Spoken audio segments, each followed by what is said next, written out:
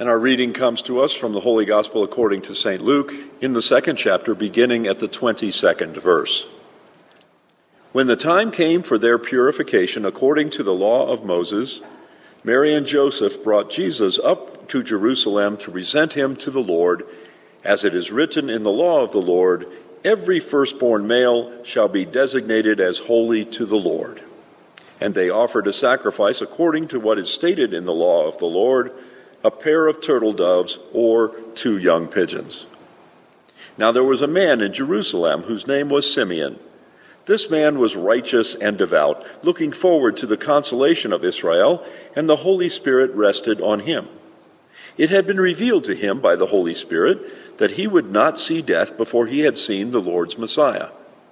Guided by the Spirit, Simeon came into the temple, and when the parents brought in the child Jesus to do for him what was customary under the law, Simeon took him in his arms and praised God, saying, "Master, now you are dismissing your servant in peace according to your word. For my eyes have seen your salvation, which you have prepared in the presence of all peoples, a light for revelation to the Gentiles and for glory to your people Israel."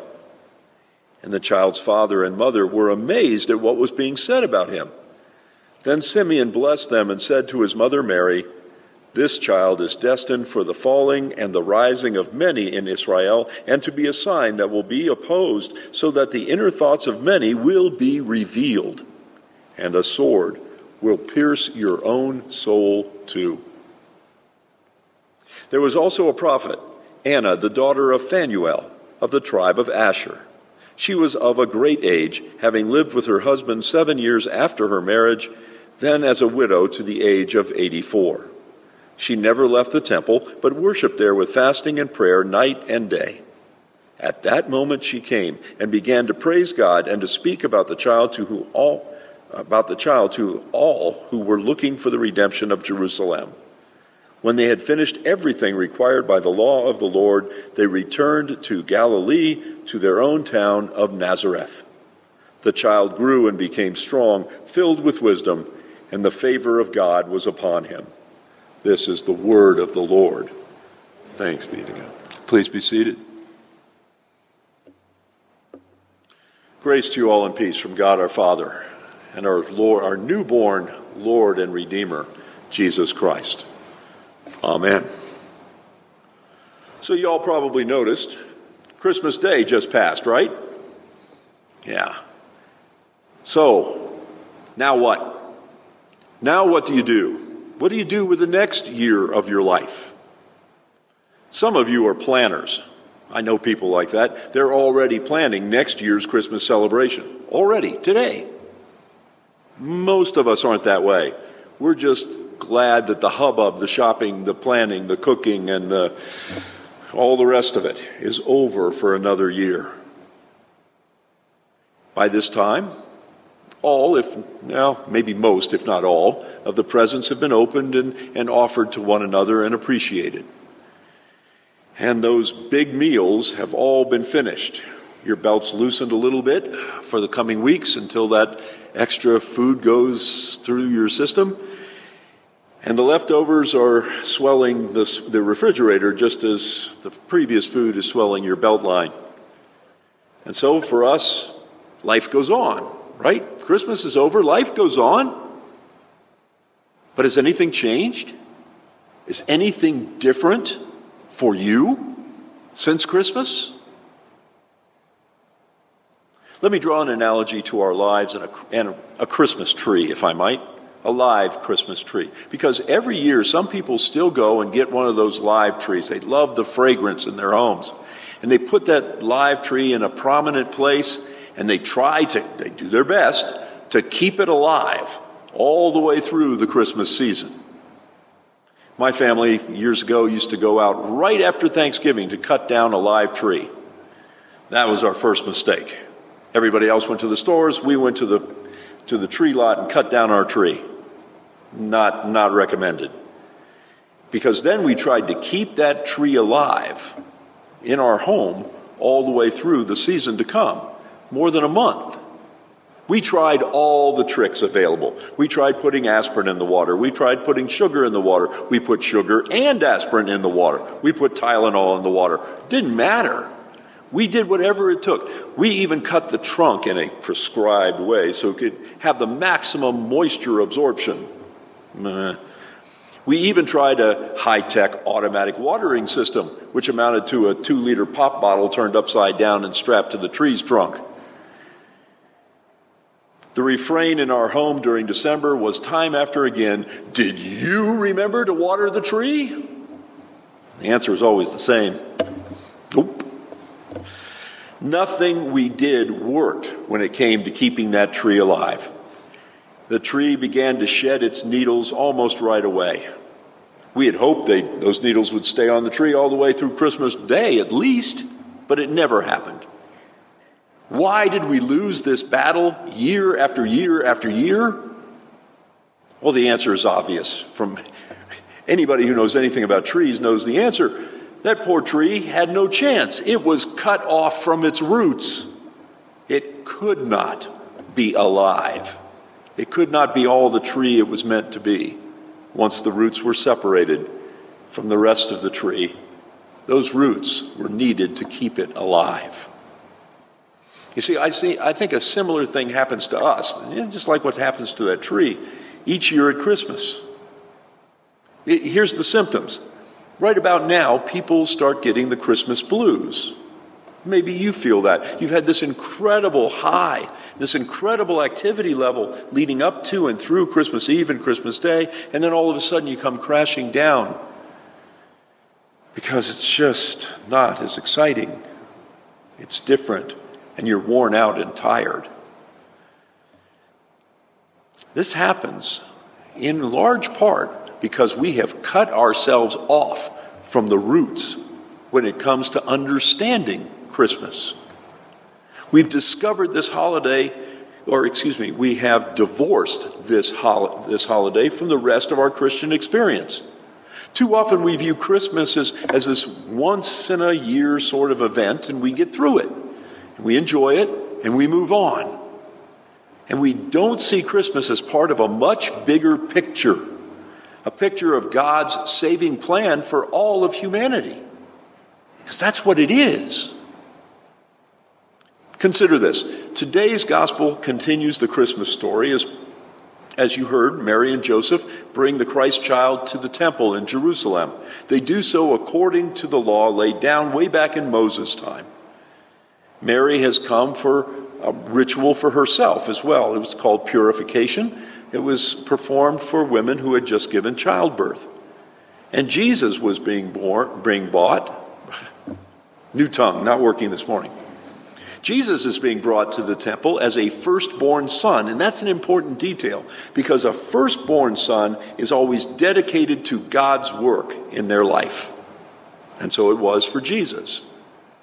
And none of these things are out of the ordinary, not even the fact that on the 8th day of his life, Jesus is to be circumcised. This is all very ordinary, very normal in first century Judaism, until Simeon and Anna announced that this child is unique, this child is special, this child is of God. And so this text that I read for you this morning helps us connect the Christmas story with the rest of Scripture. It connects us. It connects this story with God's plan for our salvation. Jesus comes to the temple. He's brought by Mary and Joseph, his earthly parents, 8 days after his birth. That's precisely what the law required. And then Simeon arrives and he says these words that for those of us who have a few years under our belts, these words are very familiar. Lord, now you are dismissing your servant in peace according to your word, for my eyes have seen your salvation, which you have prepared in the presence of all peoples, a light for revelation to the Gentiles and for glory to your people Israel. For generations, Lutherans sang that verse.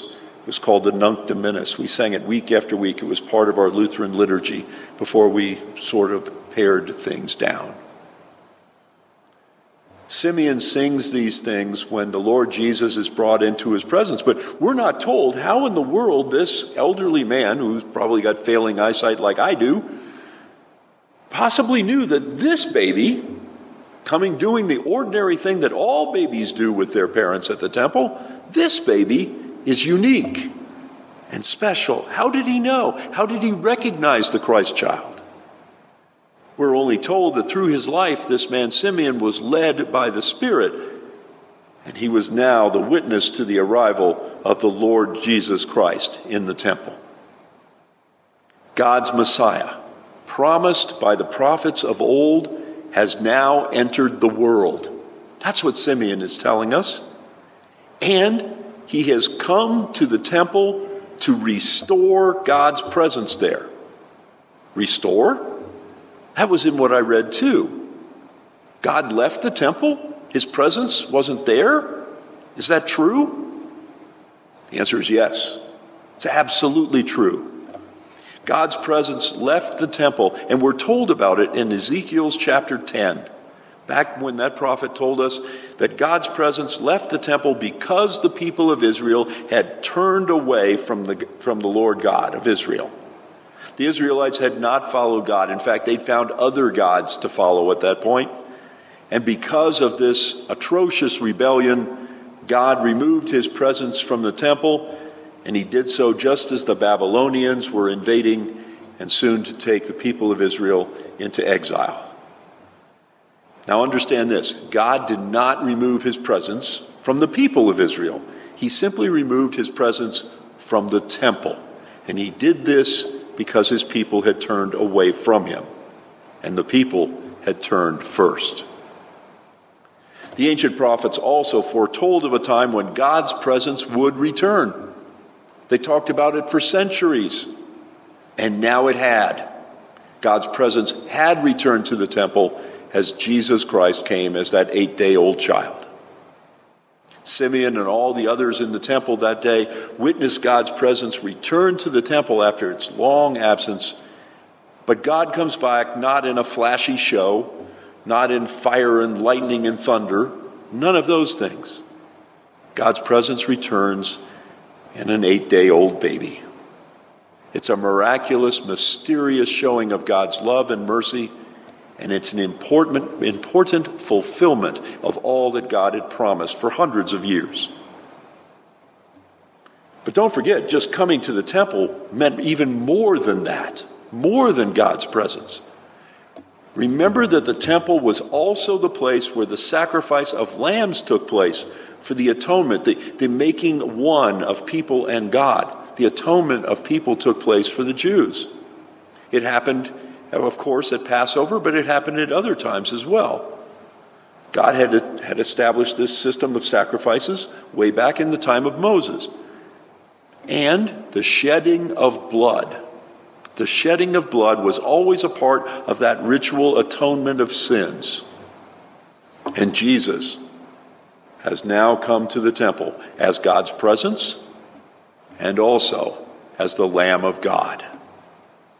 8 days after his birth, Jesus is circumcised according to the law. He sheds his blood on that day. He does so as part of Jewish ritual, and this foreshadows the ultimate shedding of blood that Jesus will do after his final visit to the temple just outside the walls of Jerusalem, where he sheds his blood on the cross as a sacrifice for all of us. But this day, as a baby, Jesus enters his temple and he restores God's presence, and he acts as the sacrificial lamb. He is the ultimate sacrifice for the whole world. I give you all of this as a reminder that the Christmas story is rooted, it is connected to God's saving plan, every aspect of it. Christmas is more than just this isolated event, this blot on the calendar called December 25th. Christmas is an unfolding. It's a fulfilling of what God has been working out since Adam and Eve fell into sin in the garden in the beginning. Christmas is rooted in all time. It's rooted in all of space, and it connects everything with God. Jesus is called Emmanuel because Well, that means God with us. That shows us that connection God has with all of his created people. He connects us to himself through his life, death, and resurrection. All of this leads to another detail I want to share with you this morning. It's a detail that allows us to root our life and our faith in the Christmas story. Simeon, after he joyously says that he has seen the salvation of the whole world, turns to Mary and says those words that sound so foreboding and mysterious. He says, this child Jesus, is destined for the falling and the rising of many in Israel. And he's destined to be a sign that will be opposed so that the inner thoughts of many will be revealed. And he says to his mother, to Jesus' mother, and a sword will pierce your soul too. Simeon is prophesying what we all know about Jesus. Jesus reveals a person's heart. That's not easy for any of us to deal with. Any of us. Our hearts, like the ancient Israelites who were taken into exile by the Babylonians, our hearts are filled with sin and rebellion. We would rather keep our hearts hidden, therefore. But Jesus is the light that shines into the darkness of our hearts. He is the sword that pierces the heart of every believer. And while we don't like to have our hearts revealed, having our hearts opened up to the truth about our own self is part of the faith formation process that we all wrestle with. We must accept that we are, of our nature, unholy. We are sinful. We are broken people, and we can do nothing about that ourselves. We cannot redeem ourselves. We have to face this reality before the gospel of Christ can begin to work as it's intended in our hearts and our minds and show us the true way, the truth, and the life.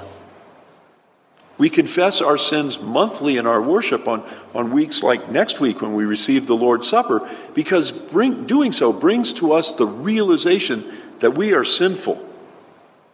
And we desperately need a Messiah to come and save us from ourselves. This revealing of the heart is shown over and over again in Scripture. And it has a message there because we are not unlike the very people Scripture presents. Matthew tells us that after Jesus' birth, those wise men traveled to see the baby and to visit King Herod. Herod's heart, of course, was revealed, as you know, when the Magi tell him that the king had been born. And then Herod's heart was filled with jealousy and pride. And that, brothers and sisters, is why he lied to the wise men. He lied when he said he wanted to worship the newborn king, when really he wanted to kill him. In fact, Herod's hardened heart led him to kill all the innocent babies of Bethlehem, because he didn't want to lose his grip on power. It didn't work, but that's what he did. It reveals his heart. The Pharisees and the teachers of their law that Jesus encountered throughout his ministry had their hearts revealed when Jesus challenged their false assumptions and their foolish human pride. They reacted in anger to Jesus in the streets, and then later they conspired to condemn him to death. Even Jesus' disciples' own hearts were revealed as they spent time with the Master. Sometimes they understood what Jesus was teaching to them, and at other times, their sinful side was exposed. Those people who were sick or outcast in the first century society, they had their hearts revealed too. Often when someone was sick and approached Jesus, they would shout out, "Lord, have mercy on us." We say the same, but that's what they would shout from a distance. And saying that revealed knowledge of their own sin. And it revealed Jesus' ability to forgive and to show mercy. One centurion, when he was near Jesus, even said publicly that he was not worthy to have Christ enter his home. The hearts of all these people show their sinfulness, but also their knowledge that Jesus is the one from God, and that only he could show mercy to them. and to bring light into the darkness of their hearts. Their only hope, in short, was in fact the light of Christ. Our hearts, brothers and sisters, our hearts are also revealed as we sink our roots deep into the words of Jesus Christ. Our sinfulness becomes painfully clear when we do these things. And then, do we turn away and hide our hearts in the darkness, or do we go through the pain of being revealed so that we can experience the greater peace of being forgiven and healed by the sword that is Jesus Christ? Remember, Christmas is more than just a cute story that we remember to share with one another each year. Christmas changes our lives. It changes our lives as we sink our roots deep into the faith of Christianity and more deeply into the soil of Scripture. Christmas is eye-opening as the Holy Spirit enlightens us to the unimaginable magnitude of God's love and mercy for us, and it does so again and again and again. Christmas provides the beginning of the profound mystery that God loves us so much that he became one of us, takes the place of us on the cross, and then rises again to give everlasting life to each and all of us. So I implore you this Christmas, don't cut off your celebration of this glorious event we call Christmas at the roots. Don't cut it off there. Instead, dig deep. Dig deep into Scripture, into the marvelous story of God's salvation that nourishes us constantly. In short, be rooted and live. Amen.